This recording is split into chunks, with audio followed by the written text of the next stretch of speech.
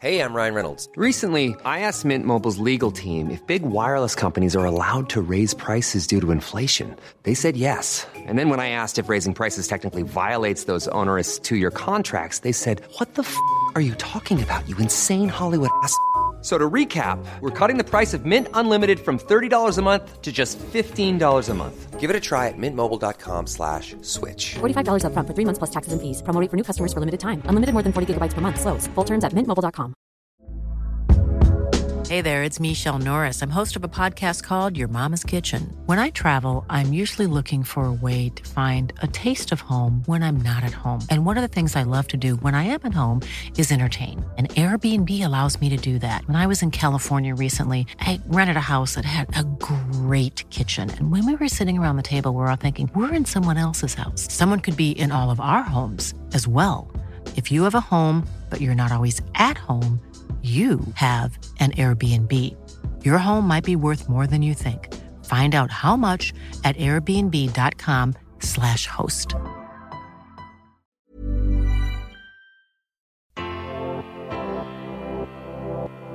Welcome, Andrew. This is Andrew McMahon. Hello, hello. Good to be here. Currently, Andrew McMahon in the wilderness. That's correct. Has ventured out of the wilderness to New York City to Billboard's Manhattan office. Feels pretty wild out here, though. So yeah, I want to talk about the self-titled, I guess you could say, since that's the name of the project now. Yeah. Self-titled album, Andrew McMahon in the Wilderness, which has been out since the fall. And I want to do some looking back on the album now, since you've had some time to kind of let it sink in. This won't really be like a here's a new album kind of interview, because it's been a few months. But it's still not that old. So, the narrative around the release when it first came out was how it seemed like you were bummed with the industry, with Warner taking forever to release the last Jax record, and you kind of needed to recharge. Or at least that's what I picked up on. Yeah. So do you think this new album helped you do that? Absolutely. Yeah, it's interesting. Like, I don't blame the industry per se. I think there were a lot of factors that played into the way that the Jax thing wound up and sort of finished. I think just in general, I wasn't really built for that system. I think it worked for me for a long time, but I think there were always just inherent frustrations and a lot of hands in the mix. And again, it's like I totally get it. You're spending a lot of money and you have a vested interest in your investment paying off, and I think so. Sometimes you get to the point where there are a lot of people micromanaging a situation that could be a little bit freer and maybe would benefit from being a little freer. Mm-hmm. So yeah, I think the approach to this record was markedly different, and it also required me to do some things that I wasn't doing when I was in the major label system, which was setting my sight on a deadline and working towards it. And that part of it was usually my fault. I had a hard time finishing records quickly.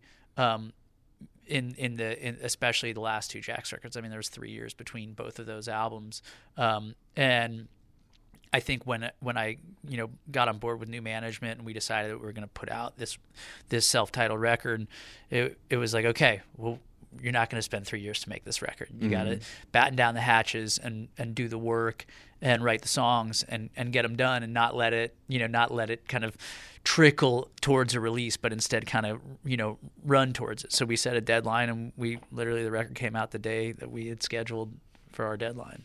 Yeah, and to me it doesn't sound that different than the Jax Mannequin records, but the hooks and the melodies, they just sound really, really happy, like maybe happier than they'd been. They sound really lush, they sound really full. So it does seem to me as a listener like you sound recharged. Yeah, I turned a corner for sure. I think in the between when I made Everything in Transit and the two records that followed with Passenger and People and Things, I mean, obviously a lot in my life had gone on. In that period of time, there was a lot of that time was sort of this slightly confusing moment where I was recovered from being sick, but I think there were a lot of issues that still resonated with me that I hadn't sort of dealt with.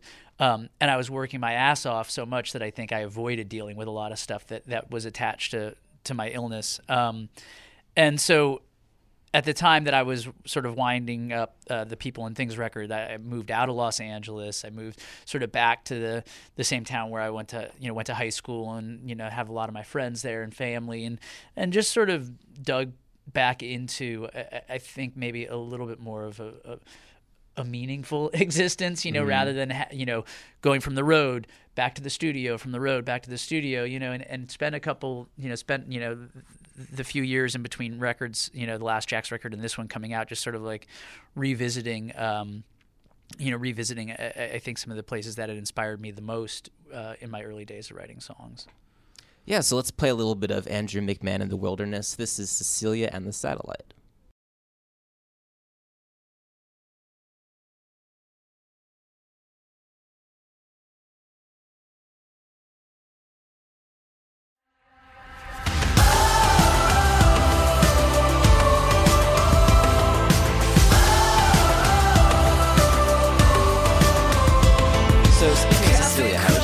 She's doing good. Yeah, she's back at the hotel right now with Mom, and gearing up for her first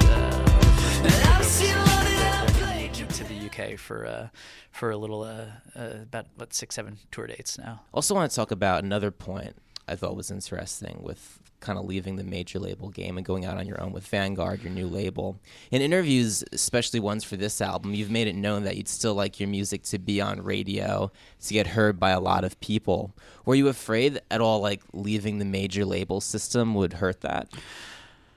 Well, I think I wasn't afraid. I mean, truthfully, if there's anything that I can say about this transition, a lot of it was about going into it without fear and trying to tailor a scenario where we could operate out of excitement for the music rather than out of fear, which is something that I felt like was really a mark of a handful of my major label releases, But yeah, of course, I mean, the majors do have a lock in a lot of ways on radio, and they have big staffs. And I'm Sandra, and I'm just the professional your small business was looking for. But you didn't hire me because you didn't use LinkedIn Jobs. LinkedIn has professionals you can't find anywhere else, including those who aren't actively looking for a new job, but might be open to the perfect role, like me. In a given month, over 70% of LinkedIn users don't visit other leading job sites. So if you're not looking on LinkedIn, you'll miss out on great candidates like Sandra. Start hiring professionals like a professional. Post your free job on linkedin.com/people today. Hey there, it's Michelle Norris. I'm host of a podcast called Your Mama's Kitchen. When I travel, I'm usually looking for a way to find a taste of home when I'm not at home. And one of the things I love to do when I am at home is entertain. And Airbnb allows me to do that. When I was in California recently, I rented a house that had a great kitchen. And when we were sitting around the table, we were all thinking, we're in someone else's house. Someone could be in all of our homes as well. If you have a home, but you're not always at home, you have an Airbnb. Your home might be worth more than you think. Find out how much at airbnb.com/host. And whatnot. The cool thing about Vanguard and the situation that we've worked out between them and my management is we have a really fantastic radio staff. And it's sort of the best of both worlds in the sense that they actually fund radio campaigns and they have successful artists who do really well at radio. And I think that was why, when I finished the record, we started looking towards, well, where's the best of both worlds? Where is there like an indie that will, give me a fair deal for the work that I've done on this record and will actually spend the money that it takes to play the long game at radio, which is something that is, more now than ever really essential, especially when breaking what, even though I've been around for a while, this record is effectively like an emerging artist's album for most people at radio.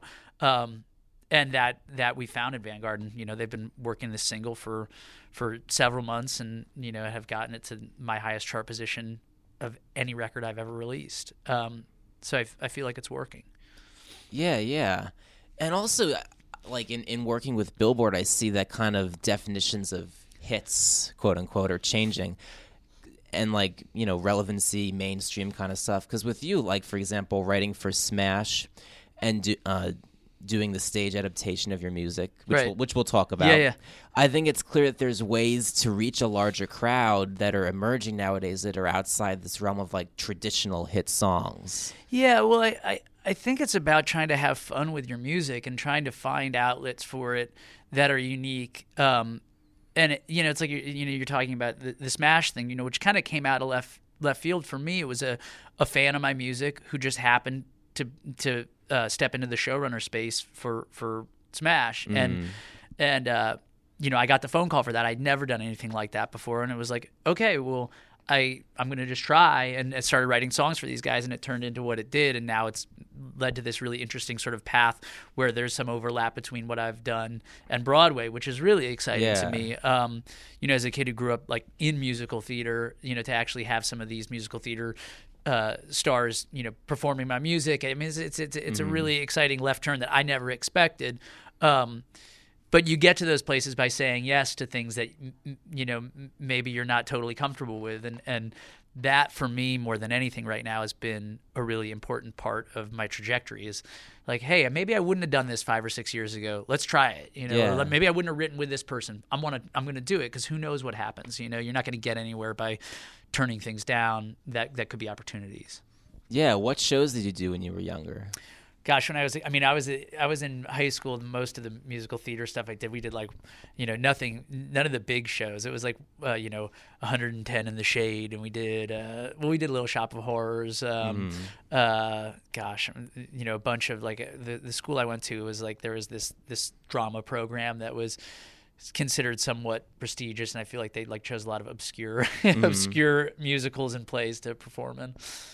Yeah, I find that neat because when I was in high school, my friends who first got me into something corporate were like the kids who were in like punk bands but also did theater. Yeah, well, I guess that makes sense right there. Yeah, there is a through line for all of this stuff. Yeah, that makes sense. So yeah, let's talk about the show, which is tonight, right? Yeah, tonight. It'll be last week when the podcast actually runs, but so tonight in New York City, it's Made for Each Other, Broadway meets Andrew McMahon, and it's a one-time thing, right? Yeah, they did a performance similar to this last year, maybe a little over a year ago, that I wasn't actually there for. I couldn't attend because I was on the road. Mm-hmm. So this will be the first time I've actually been able to participate, and I'll sing a few songs with the cast and with the band that's up there. But yeah, it should be fun. Yes, because I've been trying to imagine what this will be like. So you'll be singing and playing piano while the players interpret the songs? No, so most of the show is at 54 Below is kind of like this Broadway supper club where I think a lot of the Broadway stars hang out, and a lot of people who attend Broadway shows will go there, in between gigs, and they do smaller performances and reviews and things there. So there's kind of like a house band, and then a bunch of different Broadway stars will come. So the house band will play the songs. These different Broadway players will come in and sing and perform their renditions of the songs. I'll sing 4 or 5 and maybe sit on piano for a couple. But for the most part, I'll be in the audience at least for half the show, like kind of watching this all take place. Have you ever watched your songs be performed before without you being involved? Nope.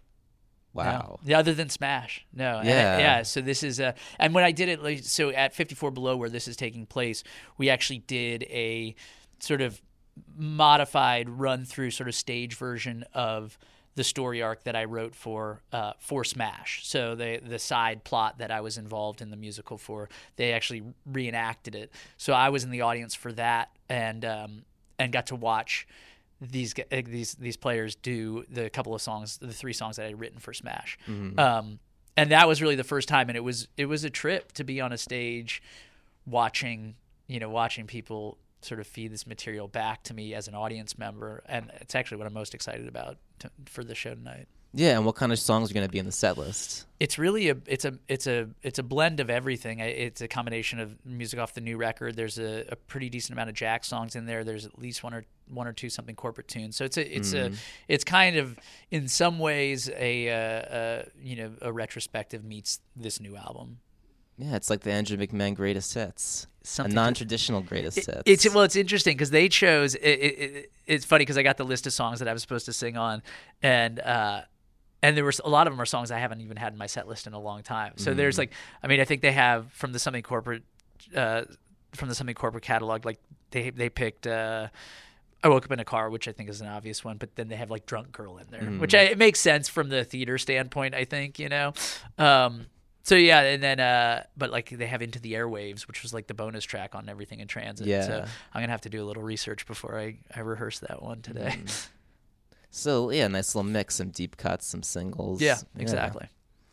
Cool. So another show coming up, wanted to talk about Coachella. Yeah. Excited? Couldn't be more excited. Yeah, is this your first time playing? It's my third, actually. Okay. Jax played twice. We played, I want to say, in 2008, 2009, and again in 2011, I think. Yeah, somewhere in there. I forget exactly what the spread of the years was, but yeah, this will be the first time solo. And what makes you so excited to play Coachella? Well, one, I just love the festival in general. Like that's a festival I go to when I'm not playing, and I feel like as far as American music festivals go, and I haven't been to all of them, but there's just something about the combination of like established bands and emerging bands that you can always see good music no matter what time of day it is. All you have to do is like look down and go, oh my gosh. And usually it's conflicting, which is great why I like having 2 weekends, because you can kind of divide and conquer and say like, okay, I'm going to see Tame Impala this weekend, I'm going to see Milky Chance next weekend. You can sort of figure out what acts you want to see and still manage to see them all because of the 2 weekends. But yeah, just to be included in a list of artists like the one that is, like the ones that are performing Coachella is an honor and a privilege. Yeah. Yeah, another thing, you keep a Spotify playlist for fans, a public playlist that I like. I find it interesting because you've got a lot of new stuff that I'm into, like War on Drugs, Banks, Jenny Lewis. Yeah. And that's neat for me because a lot of times interviewing musicians, when you say like, oh, so like what other music have you've been listening to lately? It's just like, oh, well, I've been in the studio. I haven't really listened to like much of any music really. Right. I've been listening to maybe Bob Dylan. It's an answer like that. So you seem really up on things. So like, how do you keep up with new music? How do you find new tunes?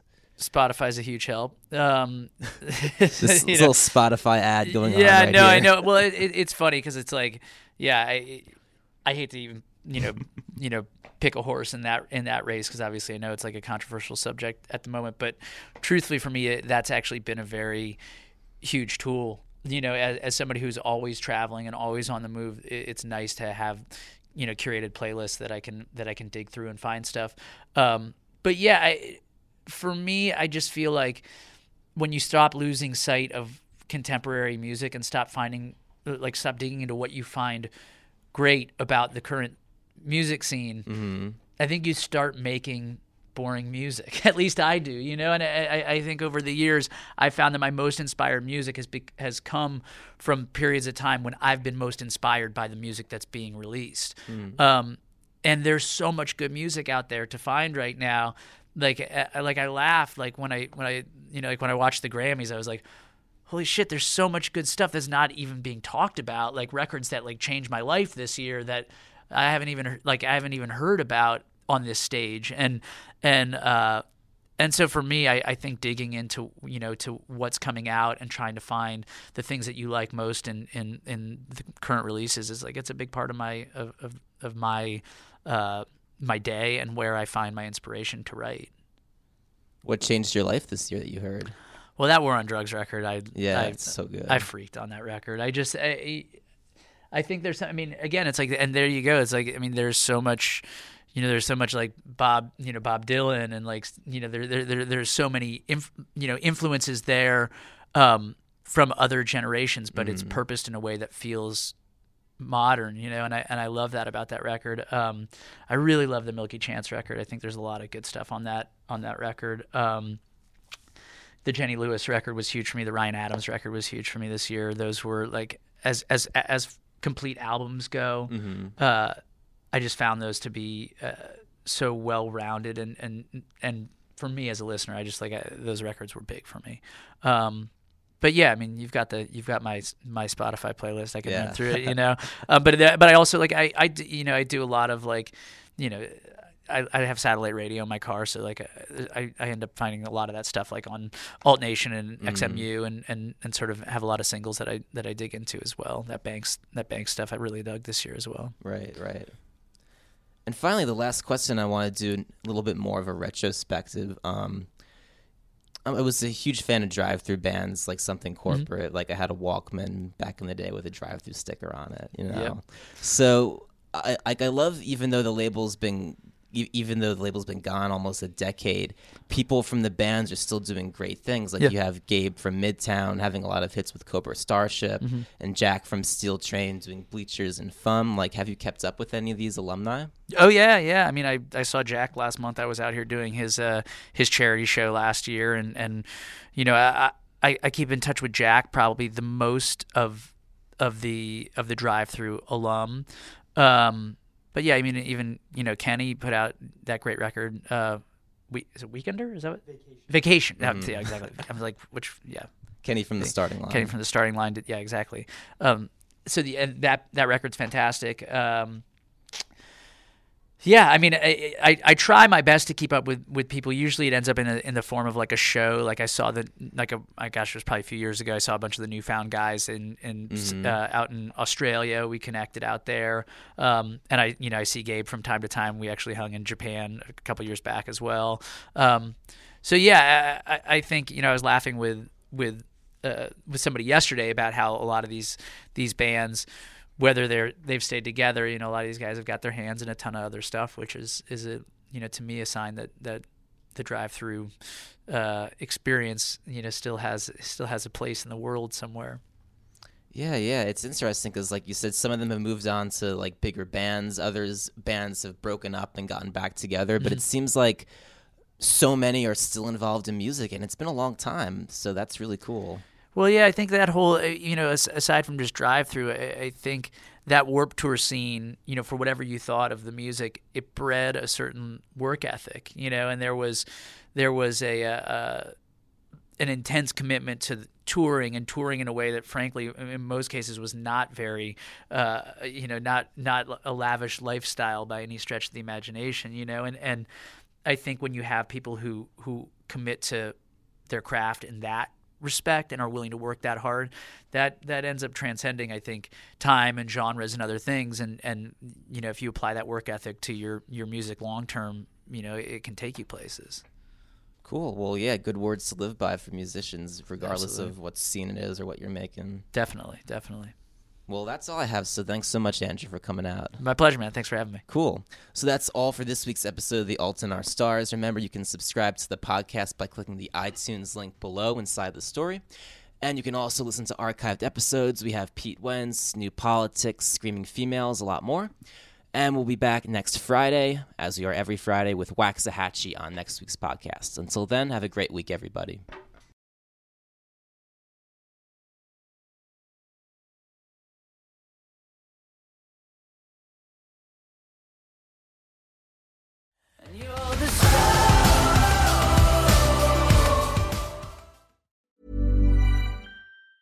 Hi, I'm Daniel, founder of Pretty Litter. Did you know cats tend to hide symptoms of sickness and pain? I learned this the hard way after losing my cat, Gingy. So I created Pretty Litter, a health monitoring litter that helps detect early signs of illness by changing colors, saving you money and potentially your cat's life. Pretty Litter is veterinarian developed, and it's the easiest way to keep tabs on your fur baby's health right at home. Go to prettylitter.com and use code ACAST for 20% off your first order and a free cat toy. Terms and conditions apply. See site for details. Planning for your next trip?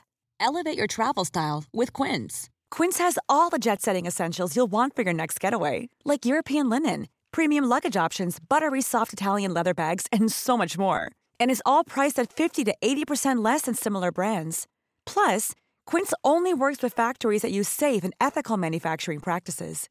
Pack your bags with high-quality essentials you'll be wearing for vacations to come with Quince. Go to quince.com/pack for free shipping and 365-day returns.